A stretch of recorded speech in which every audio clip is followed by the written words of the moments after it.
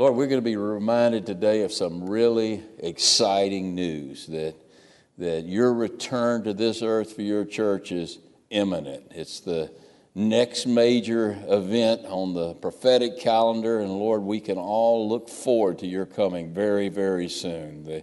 We look around, we look at what's going on in our world, and we can't help but be reminded, Lord, that the end is near, that the time is short. So, Lord, today as we look at this passage, show us how we can be ready for your return, and show us how if we don't know you as our Lord and Savior, how we can be born again, Lord, because time is short. We're excited, Lord, that your return is near. It might be a few years, it might be 100 years, but it's near, Lord, and we know that. And Lord, we all face your return in one form or fashion because, Lord, when we die, we will meet you immediately, because to be absent from the body is to be present with the Lord. And so, Lord, we just thank you for the glorious hope that we have in Jesus Christ. And Lord, help me to articulate that hope and to show us just how we can be ready for your return as we look at this passage in 1 Thessalonians. I just ask for your Spirit to bless our study, and I ask it in the name of Jesus Christ. It's in his precious name that I pray. Amen. When I was a little boy, long time ago in a galaxy far away, actually it wasn't in a galaxy far away, but it was a long time ago. But when I was a little boy, there wasn't much for kids to watch on TV, and we didn't have video games. And so when all of the relatives got together, we would play some sort of game. And one of the games that we used to love to play, or we would play, was a game called hide and seek. I'm sure some of you might have played that game in your days too. Well, one day we were playing the game. Was at my grandmother's house, and all the cousins were there, and it was getting dark, really dark. It was dusk, and we really shouldn't have been playing the game. But we started a game of hide and seek, and my cousin was it, and so he began to count, covered his eyes, and began to count to 20. And everybody began to run, and I didn't know where to go because he knew all my hiding places. And so all of a sudden I heard him shout, "Ready or not, here I come." And I just panicked and began to run. Well, my grandmother had this signpost in her yard, this black signpost that blended perfectly into the dark horizon. And it was just the right height. When I was running, I hit it head on. It knocked me out. When I woke up, I was bleeding from the head, and we ended up going to the doctor and getting 10 stitches. So that was pretty stupid and pretty painful experience. But it's not nearly as stupid or as painful as it's going to be for those people who are not ready when the Lord comes. And that day is rapidly approaching. The day of the Lord. It could begin at any moment. When in effect, the Lord will say, "Ready or not, here I come." And if you're not ready, you're going to be in deep trouble as he begins to judge the sin and the sinners of this wicked world in which we live. And that's the message that we're going to be looking at as we go to 1 Thessalonians chapter 5. We began to look at this concept of the rapture last week, but we're going to continue on in chapter 5, beginning down in verse number 1. So go to 1 Thessalonians chapter 5, and we'll be picking up in verse number 1. And look at what he says right away. He says, "But concerning the times and seasons," the times and seasons for what? For the return of the Lord, for the day of the Lord. "Brethren, you have no need that I should write you concerning this." I mean, you ought to know whether or not you're living in the times and seasons of the coming of the Lord. How do we know? Well, I'll tell you, the number one way you know deep down in your heart.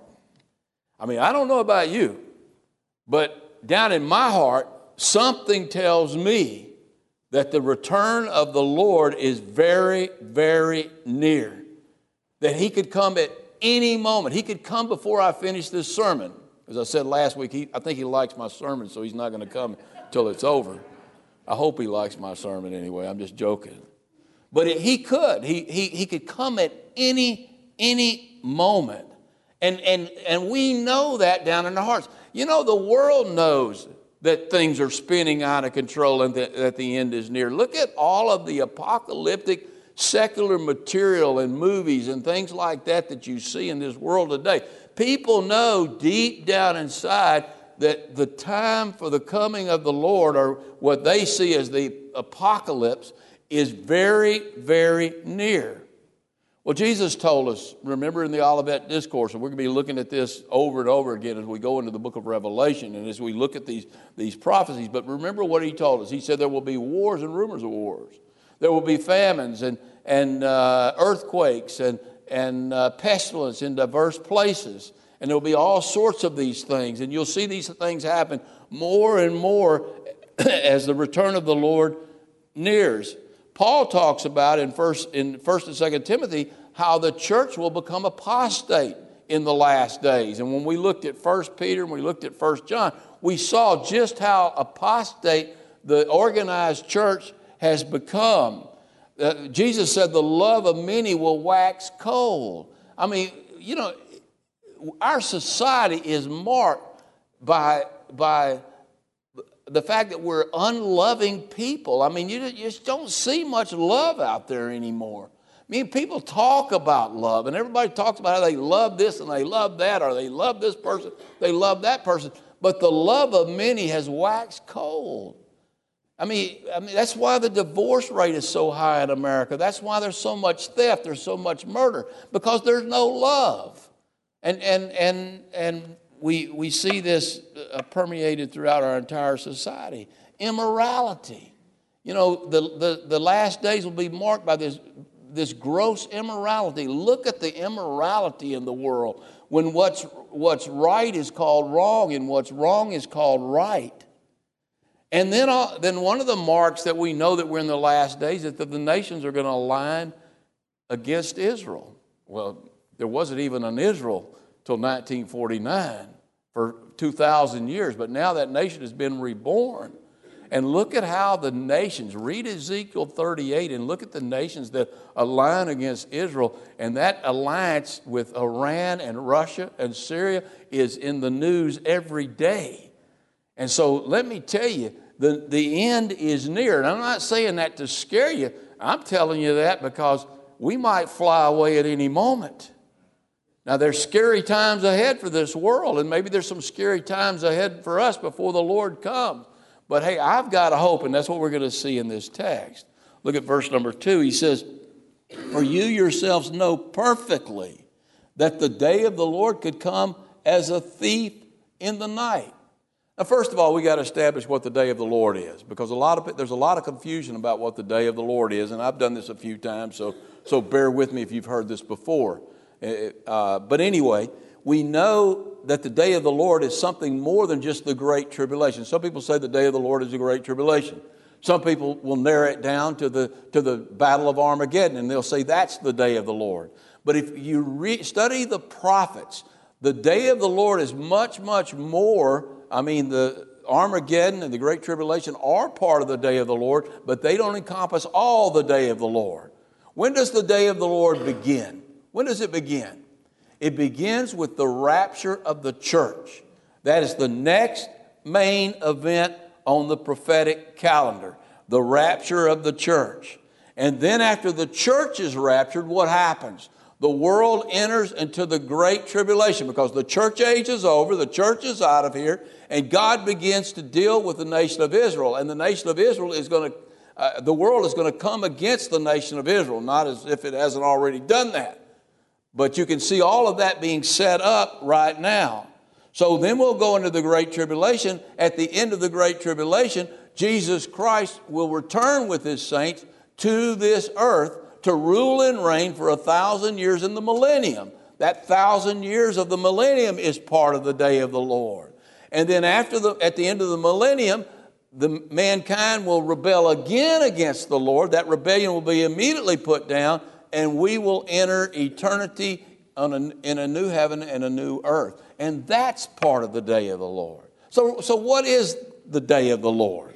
Well, one way to put it is it's the day when the Lord, it's the time period in which the Lord takes total charge of this earth. He takes total control over the affairs of this earth. That's the day of the Lord. Now, don't get me wrong. God's on his throne right now. And in some ways, he's in charge now.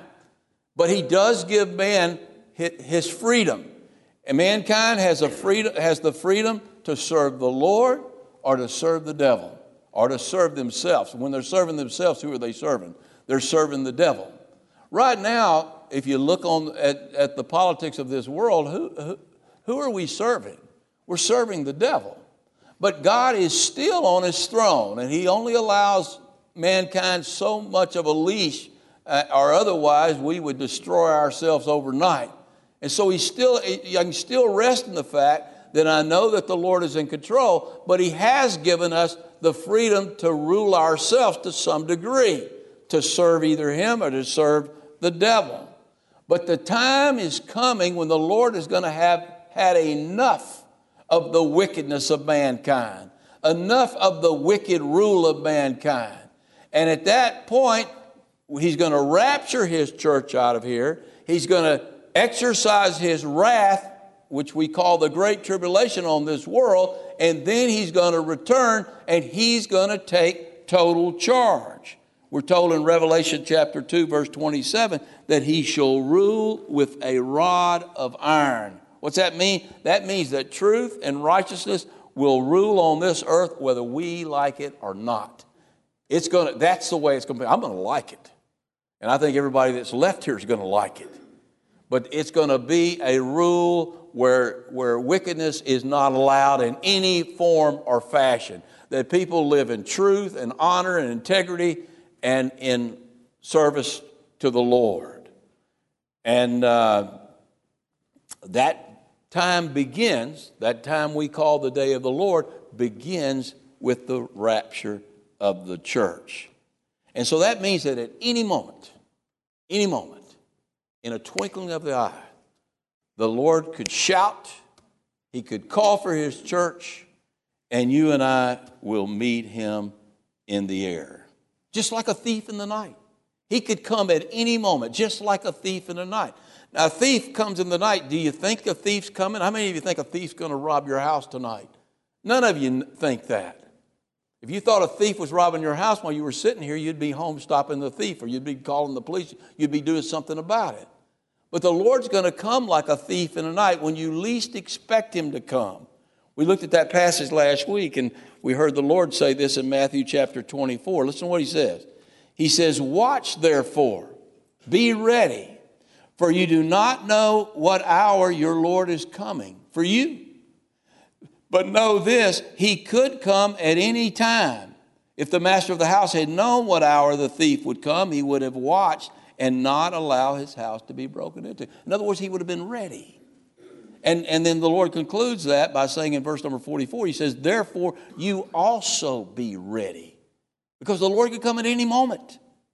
He's not a thief. He's coming for good things. But we need to be ready and prepared because the Lord could come at any moment. For the Son of Man, he says, is coming at an hour you do not expect. You know, we can all say, how many of you expect the Lord to come this hour? Do you expect one? We have one. It's always Cecil. I might say that. I believe the Lord could come at any moment. But I don't expect him to come at any moment. If I didn't expect him to come at any moment, if I expected him to come in this next hour, we would all be on our knees in prayer waiting for his coming. And when we got out of here, if he didn't come before we got out of here and we thought he was coming today, we'd go home and continue to pray. We'd be doing whatever we could to serve him. We would be ready. And so he's going to come when we least expect him. How do we get ready for him? How do we watch and get ready for the Lord? And that's what Paul's going to show us here in the rest of this passage we're going to look at in 1 Thessalonians. But he's not going to show us this. And there's one thing you got to have first of all to be ready for the coming of the Lord. You got to know the Lord in a relationship. You have to be saved. You have to be born again. If you're not born again, when the Lord comes, you're going to be left behind. When he comes for his church, you're going to be left here. Now, you might get saved in the Great Tribulation, but that's not the way you want to do it. You want to get saved before that. And you must be born again. Remember what Jesus said in John chapter 3. Unless a man or woman be born again, they shall not see the kingdom of heaven. And when you're raptured, you're taken to heaven. So if you don't get born again, you're not going to see the kingdom of heaven.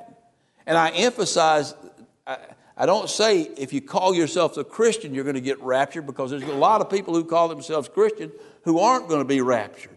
You must be born again. Well, Pastor, how do I get born again? I simply put my faith in Jesus Christ for the salvation of my sins, for my salvation. I put my faith in his righteousness, not my own righteousness. And then when I do that, I'm born again.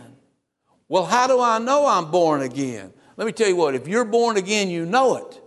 If you're here today and you don't know that you're born again, let me tell you something. And I'm not saying this to condemn you.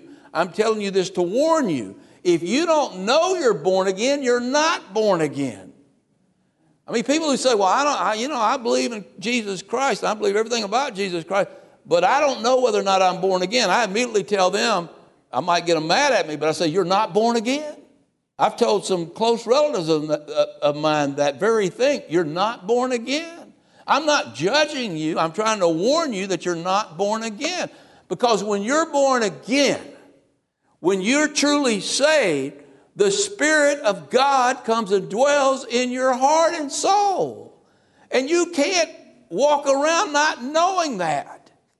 You know it when the Spirit of God is in you, because he changes you. He turns you into a new creation. You're not the old creation. He gives you a love for his word. He gives you a desire to pray. He gives you a desire to fellowship together in church. I mean, if you don't have those things, then you're not born again. You can't help but know it when the Spirit of God lives in you. So the first thing, look, to be ready for the coming of the Lord, you must be born again. And I'm going to tell you right now, if he comes in the next hour, if he comes today and you're not born again, and I tell you, he's coming soon. He's coming really soon. And when he comes, if you're not born again, you're going to be left here. Now, probably those of you who are here, what you're hearing today, if you're not born again, and you come next week and there's nobody here, you're probably going to want to get born again real quick. But I got news for you. You're going to spend 7 years during the Great Tribulation here. You're not going to the wedding supper of the Lamb. You can still get born again, but it's not going to happen before the rapture, and there's only one rapture. So you want to be ready. Well, the next way that Paul's going to show us that we're going to be ready, he's going to show us that we're to walk in the light. We're to walk in the light because we're children of the light. If you're born again, you've been given the Spirit of God. The Spirit of God is light. And so you walk in the light. So to be ready, you need to walk in the light. And that means that you live soberly and awake. Now, you sleep sometime, but you're awake to the world and what's going on in the world. You know, when I see all the terrible things that are going on in this world, it's very distressing at times, but it's also very exciting to me. Because every time I see something really terrible happen in this world, I realize that we're moving closer and closer to the coming of the Lord, and I'm going to be out of here soon. So I live awake and I live soberly. I walk in the light. I live soberly. And then he's going to tell us that we put on the breastplate of faith. In other words, we rest in the Lord. No matter how bad things get in this world, we've got to rest in the fact that the Lord still loves us and the Lord is going to take care of us. And so we have this helmet of hope that we wear. I mean, no matter what happens in this world, I have a hope. It's not wishful thinking that I have. I have a real hope that the Lord is going to return soon and that He's going to take me to be with Him. If somebody, no matter what happens to me, even if I were to die, if I were to be killed, then I'm going to be with the Lord. To be absent from the bodies, to be present with the Lord. And so I have this hope. And then the other way we get ready is by comforting and edifying one another in the things of the Lord. That's what Paul's going to show us here. So pick up with me in verse number 3 now. And I want you to watch the pronouns here. Those who say there's no rapture, I want you to watch these pronouns very carefully in verse number 3. He says, for when they say peace and safety. When they, who's the they? Those who aren't born again. Those who aren't going to be raptured. When they say peace and safety, then sudden destruction comes upon them. Does sudden destruction come upon us? No, because we're not the they. We're not the them. We're the children of God. And as labor pains upon a pregnant woman. And they, who's the they? Those who don't know the Lord. They shall not escape the wrath of God to come. Now, if they will not escape, what's that tell me? I will escape because I'm not they. I'm not they, I'm not them. I'm a child of God. Now, it's absolutely amazing to me, and we talked about being awake and being sober. But when I look around this world, I see trouble everywhere. I mean, I see trouble. We're like the last man standing here in the United States, and the United States has gotten really bad. But go to Europe and look how bad things are. I was in Belgium a few weeks back, and not Belgium, but in Amsterdam a few weeks back, and half of that, everywhere I went, there were Muslims everywhere. By the year 2020, the Netherlands will be over 50% Muslim. London is 45% Muslim. I mean, all of Europe is turning Muslim. It's turning very, very dark over there. And then you see what happened in Manchester this past week, Manchester, England, and you saw that terrorist attack. And you know what I heard somebody say? Well, we're just going to have to get used to these things.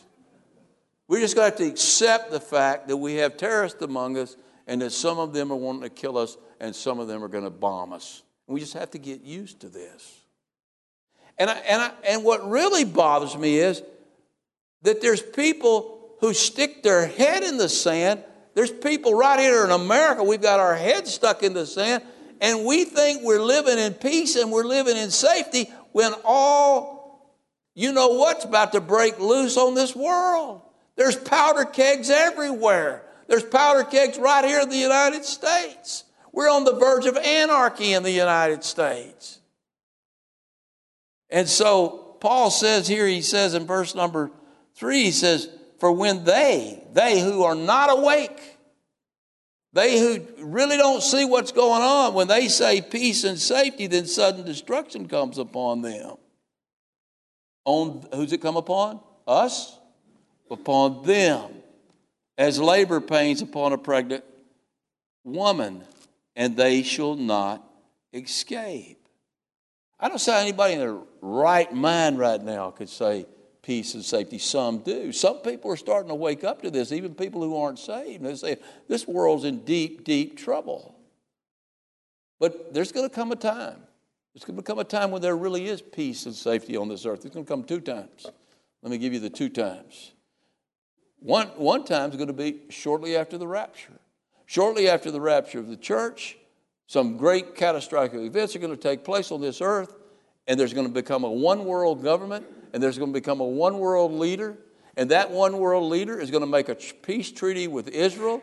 He's going to make a peace treaty that's going to cover the entire world, and people are going to think, man, finally, peace and safety. And they're going to say, peace and safety has arrived. But when in actuality, the Great Tribulation has begun. And in the middle of that 3.5 years, that covenant is going to be broken, and the world is going to go into a time of tribulation such as it's never seen. Wars and famines and earthquakes and things like we've never seen. All of those terrible things that we've seen up until them are just a precursor of what's going to happen when that Great Tribulation begins. And it's going to be really bad. But look at what he says in verse number 4. But you, brethren and sisters, you are not in the darkness. You're not of them. You're not of they. So that this day should overtake you as a thief. Jesus, when he talked about the terrible time that was going to come upon this earth during the Great Tribulation, listen to what he said. He said in Luke 21, he says, pray that you be worthy to escape these things. Pray that you will be worthy to escape these things. Well, let me tell you how you escape them. You're not of darkness. You're of light. You're a born-again believer. That's how you escape them. What makes me worthy to escape the Great Tribulation? Because I'm a pastor? Well, I hope so. But I don't for your sake, because there's only one pastor here. No, being a pastor doesn't make you worthy. Being in the children's ministry doesn't make you worthy. Being a person of integrity doesn't make you worthy. Let me tell you what makes you worthy. The blood of Jesus Christ. He made him who was to be sin, who knew no sin, that we might have what? The righteousness of God in Jesus Christ. That you got to have the righteousness of God to see heaven. You must be born again. And if you have the righteousness of God, then you're worthy to escape the Great Tribulation. You're not of darkness. He said, but you, brethren, are not in darkness. You're not of darkness. You're of light. You're children of light. Your lamp is lit by the Spirit of God. If you're not a born again, you don't have the Spirit and you're none of His. Now, how can I get the Spirit? I receive Jesus Christ into my heart. I receive Jesus Christ. I receive the work of Jesus Christ, and I'm sealed with the Spirit of God. And my lamp is lit. And when my lamp is lit, I'm not walking in darkness. I'm walking in a dark world. But I'm not walking in darkness anymore. I'm walking in light because God, who is light, dwells in me. But, verse number 5, you are all sons and daughters of light. You're sons and daughters of light and sons and daughters of the day. Look, we live in the night. We live in a dark, dark, dark world. But that's not who we are. We're not part of this world. If you're part of this world, if you love this world, the love of the Father is not in you because the Father is light. And this world is dark. And you know when you're living in the dark. And you know when you have the light. The reason I got those 10 stitches in my head that night playing hide and go seek was that it was dark. And I couldn't see the obstacle in order to dodge it. There are a lot of people who are living life in darkness. And they don't see the terrible obstacles that are ahead, that are approaching in the form of the judgments of God. But when they finally do see them, it's going to be too late. It's going to be like me hitting that sign. It's going to be too late. It's too late once the rapture occurs. It's too late once these events begin to unroll. But those who are born again, we live life in the light. We play the game of life in the light. We walk in the light as He is in the light. We walk by the Spirit of God who is in us, who is light. And we see those dangers ahead. And we watch for the coming of the Lord. And we know the Lord, the one who's going to deliver us. We know Him as our Lord and Savior. I mean, if you can't see the trouble ahead, let me tell you what, if the Lord doesn't come back in the next century, there's still a lot of trouble ahead. You're living in the darkness. You're living in la-la land. You're not living in reality. One of the things that happened to me when I got born again, I was awakened to reality. That this place is a lot worse than I thought it was. That there are powers to be. One of the things that led me to getting saved, I saw some of these powers in action. Some of these demonic powers, and they're everywhere, and they've taken over this earth. This earth has become a haunt for every evil spirit. We see that in Revelation. And America, which was kind of like the last country standing, this light on a hill, it's getting very dark here now, and I can see that happening before my very eyes. And that should scare me to death. But it doesn't scare me to death because I'm a child of God. I'm a child of the light, and I walk in the light as He is in the light. Therefore, verse number 6, because we're children of light, let us not sleep as others do. Now, he's not talking about, I like my sleep, so he's not messing with my sleep here. He's talking about living in the world awake to the dangers of this world, to the opportunities of this world, to the opportunity to serve the Lord and to serve others, to help others get saved. Therefore, let us not sleep as others do, but let us watch and be sober. We watch. We watch. Of all people, we watch. We get up in the morning, and one of the first things we think about, could this be the day that the Lord comes for His church? Could this be it? It could be. It very well could be. We're close to that day. And so we watch. And Jesus put it like this in Luke 21. He said, when you see these things on the horizon, when darkness begins to take over, when these things begin to come to pass, look up and lift up your heads, for your redemption draweth nigh. I mean, the darker things get on this earth, the closer we are to the return of the Lord. And so we should be watching. We should be watching. We should be watching. We're to live our life. Don't get me wrong. I'm not telling you to go buy you a bomb shelter and go hide in it by any means. You got to live your lives. But you got to watch. You got to watch. Because the Lord could come as a thief in the night. He could come at any moment. His return is imminent. And not only that, we're to live soberly. Soberly. We're to live soberly. Everybody got that? That means we're not to be drunk all the time. Now, he's talking about alcohol here, but he's also talking about some other things. There's some people who live their life drunk on alcohol. There are others who live their life drunk on power, who live their life drunk on material possessions, who live their life drunk on sports, drunk on entertainment. There's a lot of things you can make yourself drunk on. And you're going to be ashamed at His coming if you're not watching for Him.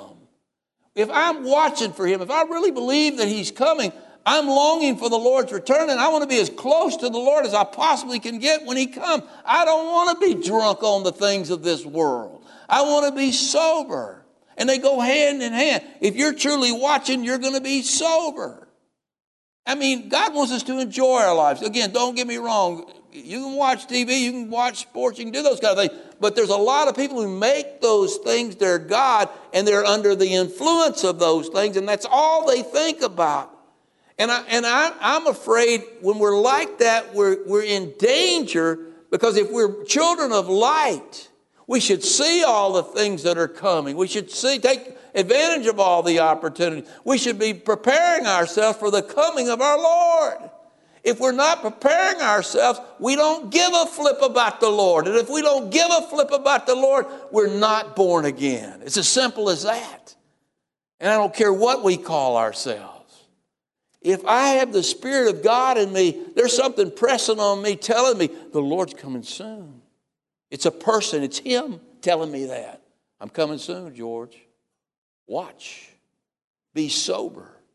Be ready. Be about my business. Be about getting to know me more and more, because soon you're going to see me face to face.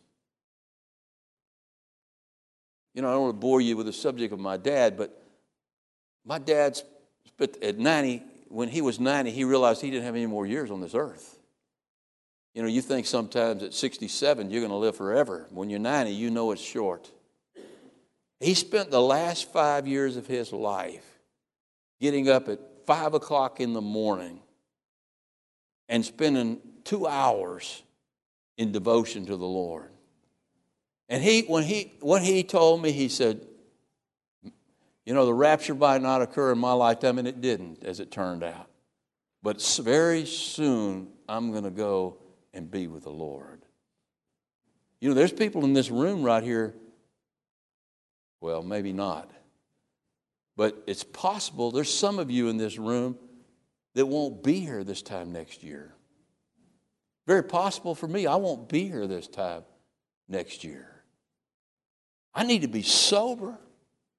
I need to be watchful, because the same thing that happens in the rapture is going to happen to me if I pass on to be with the Lord. I mean, we talked about it last week. Most of the church, where's most of the church today? It's already with the Lord. And we want to be ready to go and be with the Lord.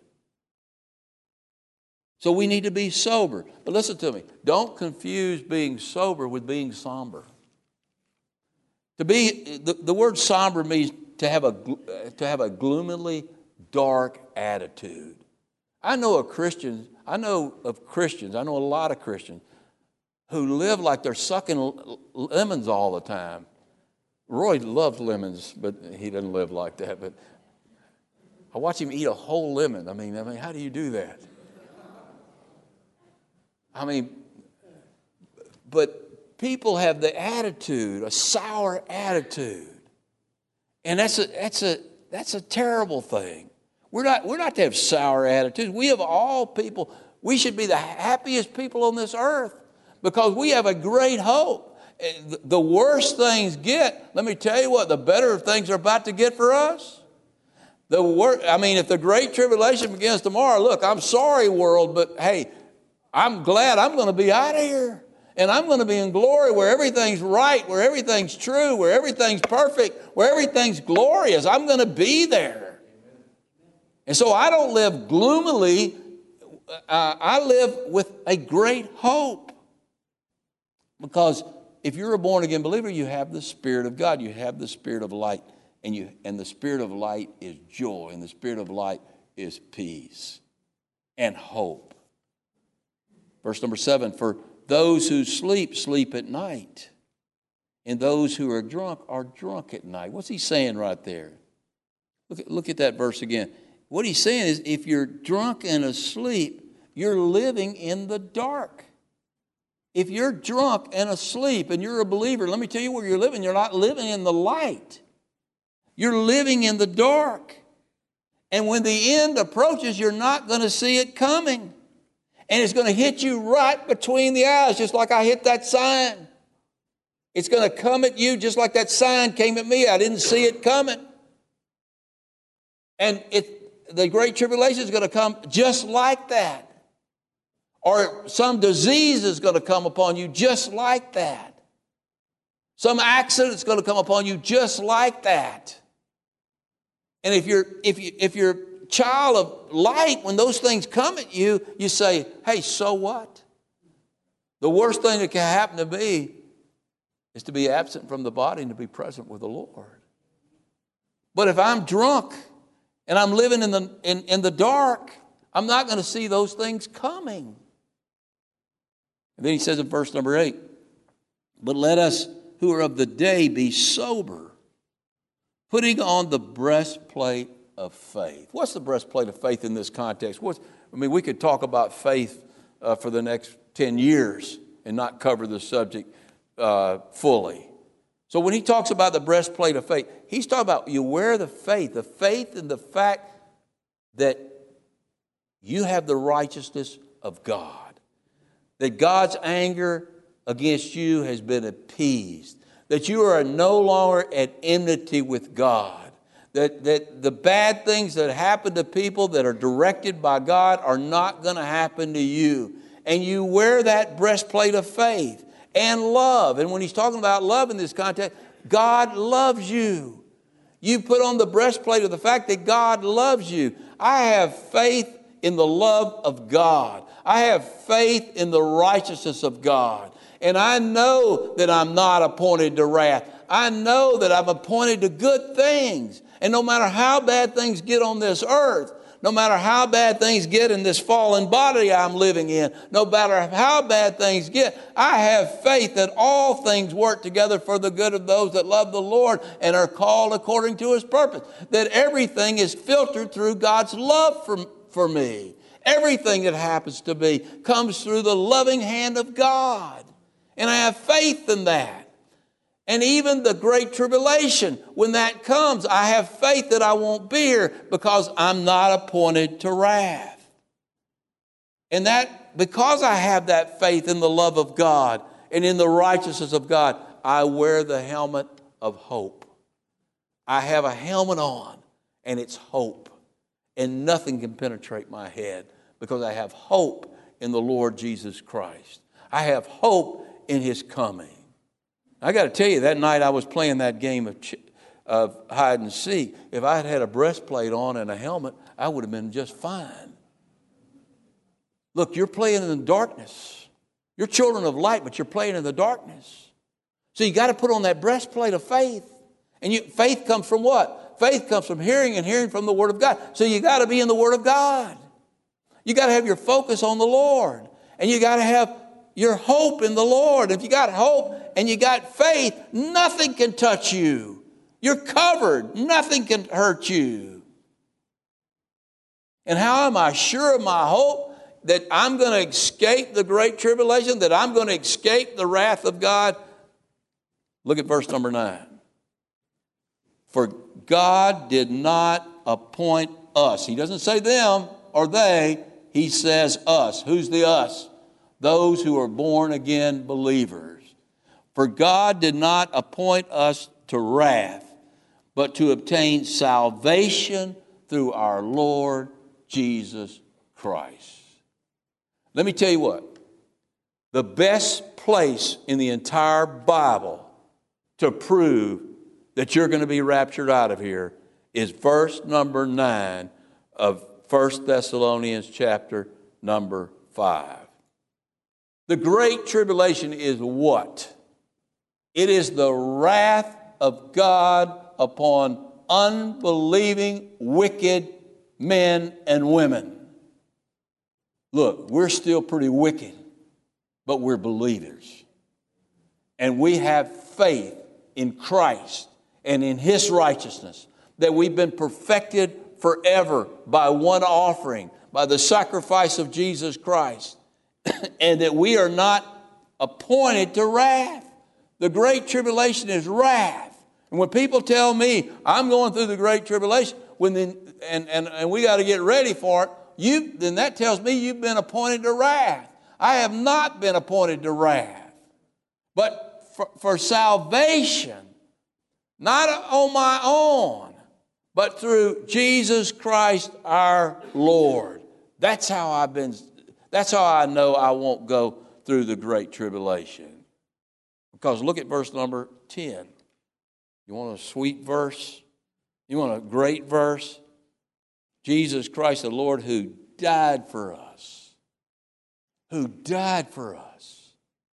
Now logically think about that. He died for you and me for what reason? To make us sons and daughters of God. If He made me a son and daughter of God, His son and daughter, then is He going to pour out His wrath upon me? No. Now, He'll pour out His discipline upon me if I get out of line. But He won't pour out His wrath upon me. Because look at this. He says, the Lord Jesus Christ, who died for us, that whether we wake or sleep at His coming, we should live together with Him forever. That's His goal. He died for you so you can live with him forever. Paul puts it like this in Romans chapter 5. He says, if we were reconciled to God through his death, much more having been reconciled, we shall be saved through his life. Let me read that again. If we were reconciled to God, if God died for us, if through his death he died for us to save us, how much more will we be saved by his life? He didn't come to give us more death. He came to give us life. Christ did, let me put it another way. Christ didn't die for us so he could kill us in the great tribulation. That's why Paul says right here, whether we're awake when the Lord comes at the rapture, or whether we sleep, whether we die before the rapture, we live together with him. You know what? The rapture really, I believe, is the same event for all of us. There's one rapture, don't get me wrong, right before the Great Tribulation. But there's a lot of mini raptures before that. You see people who know the Lord, when they die, they don't die. That body, they lay down that old body. And to be absent from the body means to be present together with the Lord. They're raptured out of here. They're taken away. The angels take them to be with the Lord. And so the news is the same. If you're a born-again believer, the news is the same for you. Whether you're awake when the Lord comes, or you've already died, you're together with the Lord. And we'll be together with him at the wedding supper of the Lamb, I believe, for 7 years.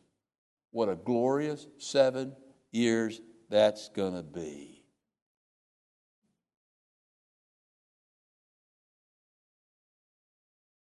So we have this great hope because we have this great light in us. And we know that no matter how bad things get on this earth, we're going to be just fine. Just fine. Therefore, finish up, verse number 11. Comfort each other and edify one another with this hope, just as you also are already doing.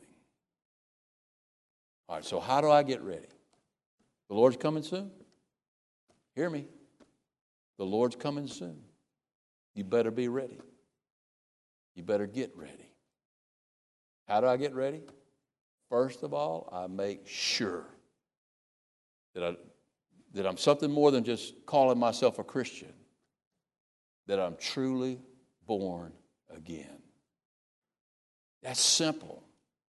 You just give your life to the Lord and you trust him for your salvation and you're born again. You'll know it. You'll know it. You might not see some great light. You might not have some supernatural. Well, you will have a supernatural experience. But you might not have something you hear or see. But you'll know there's a change in your heart. So I make sure I'm truly born again. I watch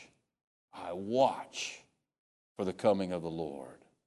That means I live soberly by walking in the light as he is in the light. I walk in his truth, in his word. I walk in righteousness, in integrity. I do the right thing. I want to be doing the right thing when the Lord comes. And I wear the breastplate of faith because when I don't do the right thing, I know that I have the righteousness of God and that the blood of Christ cleanses me from all unrighteousness. And I got me a helmet. It's the helmet of hope. The hope that I have in the fact that one day the Lord, whether I wake or whether I sleep, the Lord's coming to get me and to take me to be with him in heaven. And then I be about the business of the Lord. And what's the business of the Lord? Paul tells us right here that we comfort one another, that we edify one another in the things of the Lord, especially in the things related to salvation and his second coming. The immediate salvation and the ultimate salvation. The immediate salvation of being born again and the ultimate salvation of the Lord's return, where he comes and he takes control of things on this earth and he makes things right. What a hope we have. Over in Matthew chapter 25, when Jesus finishes the Olivet Discourse, he tells a parable. He tells a parable about 10 virgins. 10 virgins who are waiting for the bridegroom, wanting to marry the bridegroom. Now, some people say they were bridesmaids because they don't want to talk about polygamy, but I think maybe he was talking about all of them were waiting for the bridegroom to marry the bridegroom. And there were 10 virgins, 5 foolish virgins, and 5 wise virgins. The wise virgins were wise because they had oil in their vessels, the Bible says. What's the oil? What's oil always represent in Scripture? The Holy Spirit. So they had the Spirit of God. The 5 foolish virgins did not have oil in their vessels. And then the midnight cry came that the bridegroom is coming, like the voice of the Lord. And the foolish virgins said to the wise virgins, "Give me some of your oil." Well, let me tell you something. If you're here today and the rapture takes place and the bridegroom comes for his bride, the church, and you want some of my oil, you're not getting any. First of all, I can't give it to you. Only the Lord can give it to you. But so the Lord and the bridegroom invites the 5 wise virgins into his chamber. And the foolish virgins are on the outside knocking, wanting to come in. They say, "Lord, Lord, open the door for us." And listen what the Lord's answer. The Lord answered and said, "Assuredly, I do not know you." We know you. We know that you're Jesus Christ. We know that you're the Lord. We know all about the cross and all of these things. But he says, "I do not know you." Listen to me. You don't know the Lord until you have the Spirit of the Lord living in you, until you're born again. What's the lesson of the parable? Let me let Jesus give it to you. "Watch therefore, for you know neither the day nor the hour that the Son of Man, the bridegroom, is coming for his bride, the church." So, fill those lamps. Fill those lamps with the Spirit of God. Walk in light. Be ready. If you're here today and you don't know that you're born again, you're not born again. And if the Lord comes for you, or if the Lord comes for his church, you're not going to be invited to the wedding supper of the Lamb, no matter how hard you knock on the door. So get ready. We all need to be ready. We all need to be living soberly and walking in the light as he is in the light. Let's go to the Lord in prayer. Father, what wonderful news we have that one day soon you're coming for your church. Lord, when you come, we want to be ready. And you've shown us how to be ready today, Lord. Lord, you've given us our start. You've given us the light. You've given us your Holy Spirit. You've given us the oil for our lamps. Now help us, Lord, to live soberly, to walk in the light as you're in the light, and to be ready on that day that you come. Lord, if there's anyone here in this room that doesn't know you as their Savior, Lord, they're not sure whether or not they're born again. Lord, it's a real simple process. You've shown us that in your word. We simply put our faith in you.